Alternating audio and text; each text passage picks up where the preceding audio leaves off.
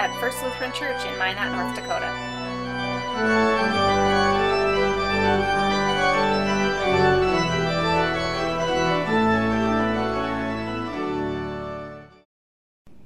The Holy Gospel according to Luke, the 13th chapter.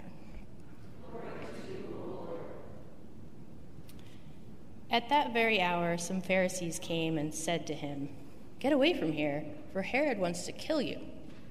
He said to them, "Go and tell that fox for me, 'Listen, I am casting out demons and performing cures today and tomorrow, and on the third day I finish my work.' Yet today, tomorrow, and the next day, I must be on my way, because it is impossible for a prophet to be killed outside of Jerusalem. Jerusalem, Jerusalem, the city that kills the prophets and stones those who are sent to it. How often I have desired to gather your children together, as a hen gathers her brood under her wings, and you were not willing. See, your house is left to you, and I tell you, you will not see me until the time comes when you say, 'Blessed is the one who comes in the name of the Lord.'" The Gospel of the Lord.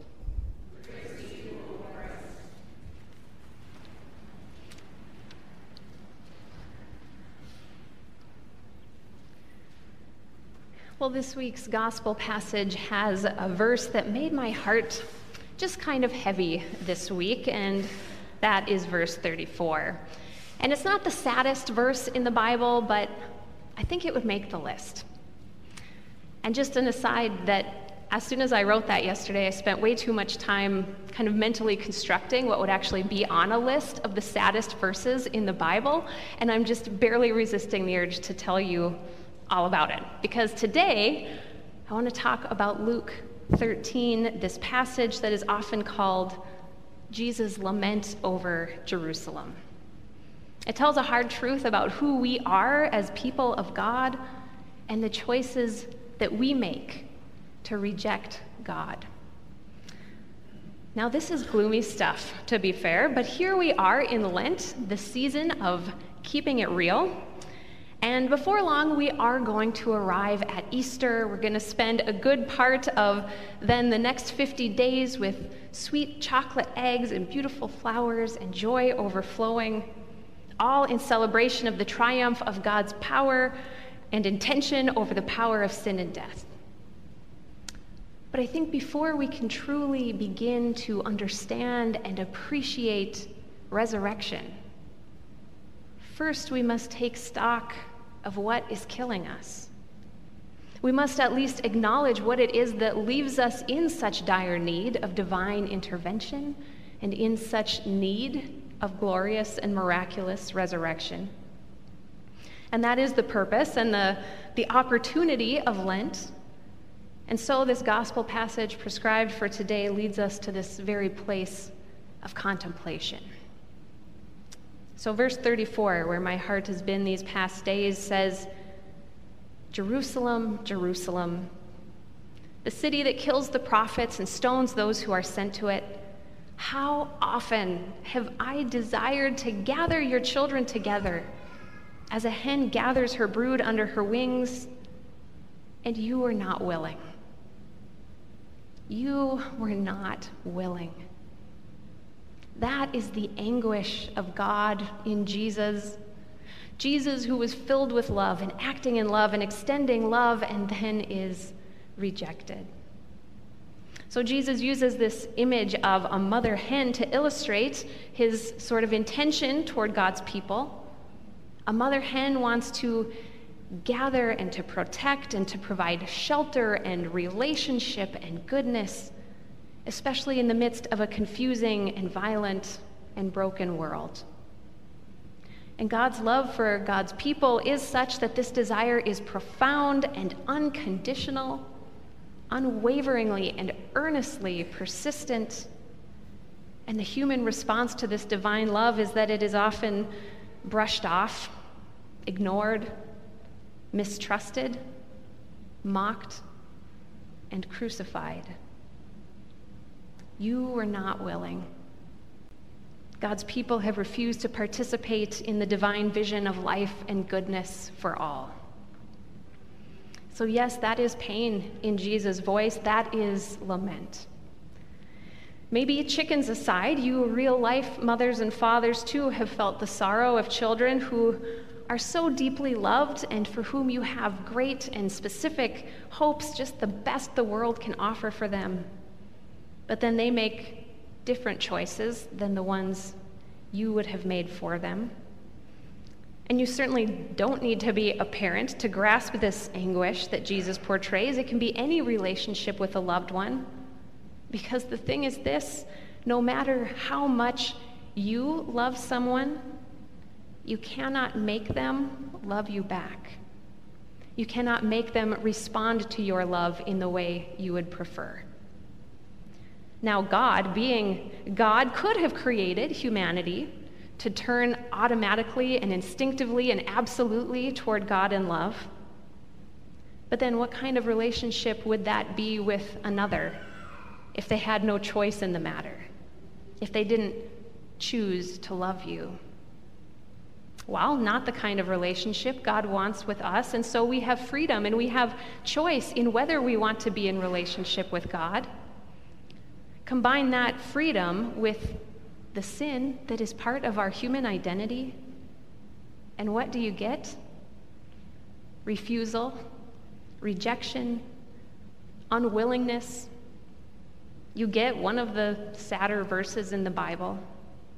How often have I desired, and you were not willing?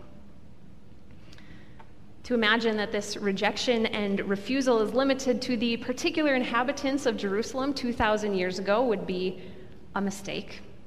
People today are painfully similar to people in Bible times.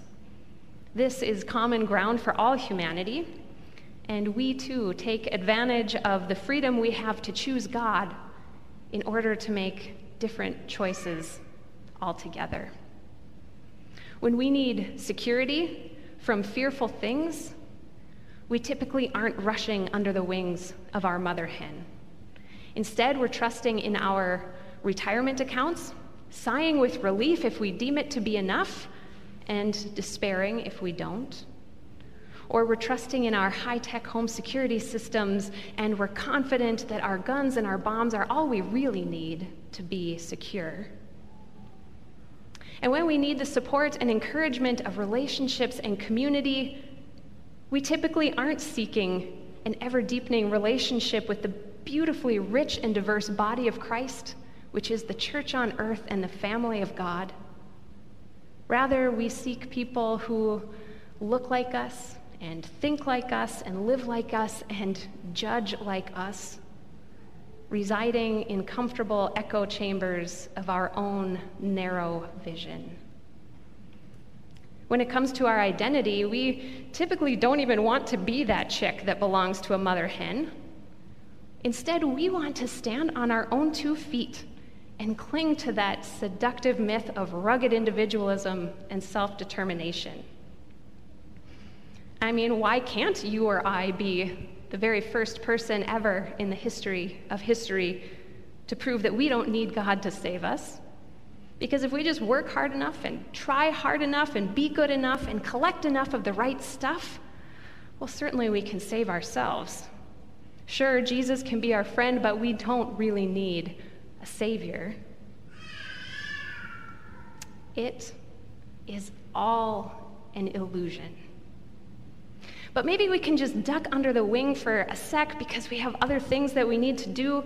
Yes, we're willing to pay lip service, but not to transform our lives in any substantial way, not if it might cost us something.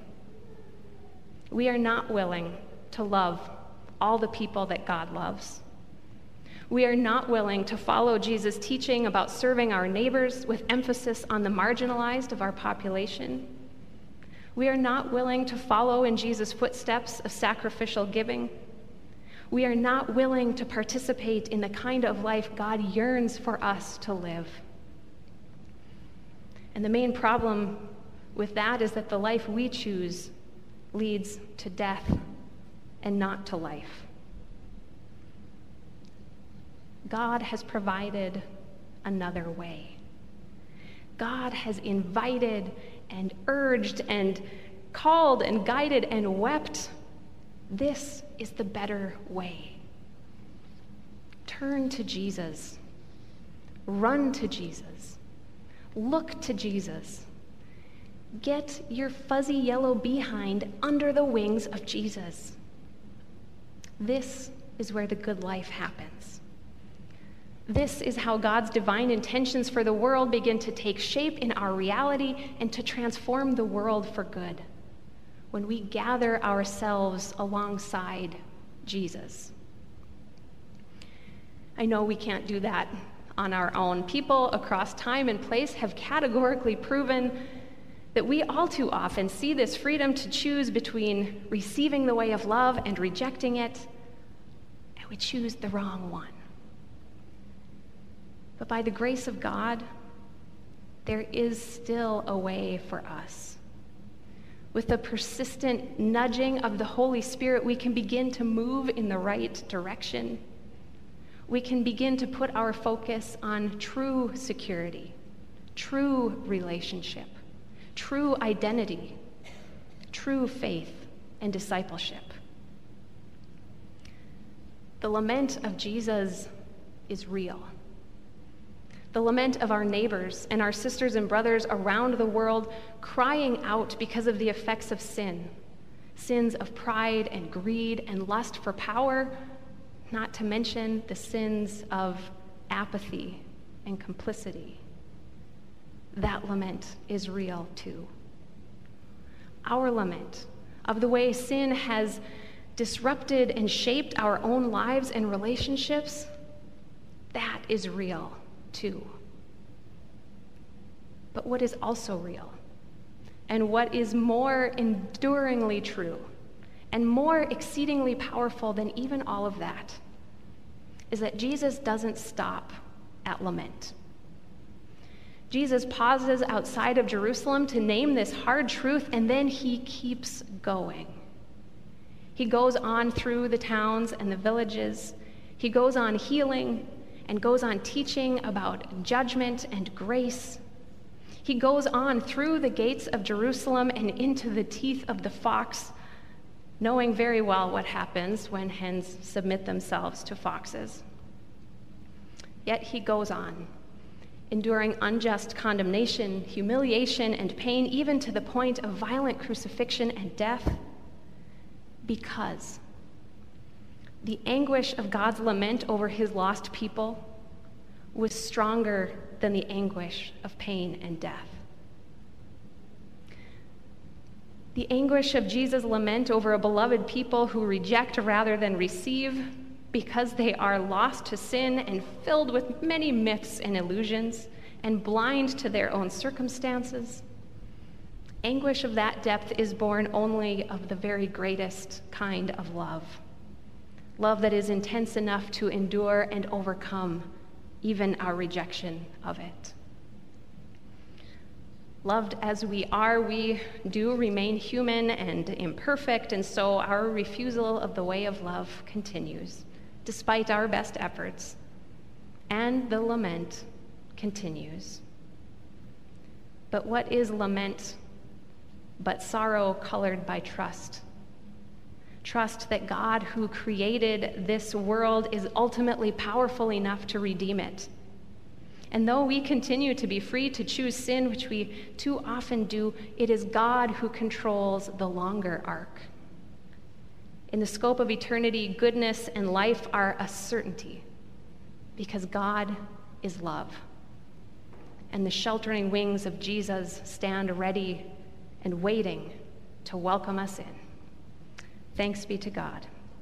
Amen.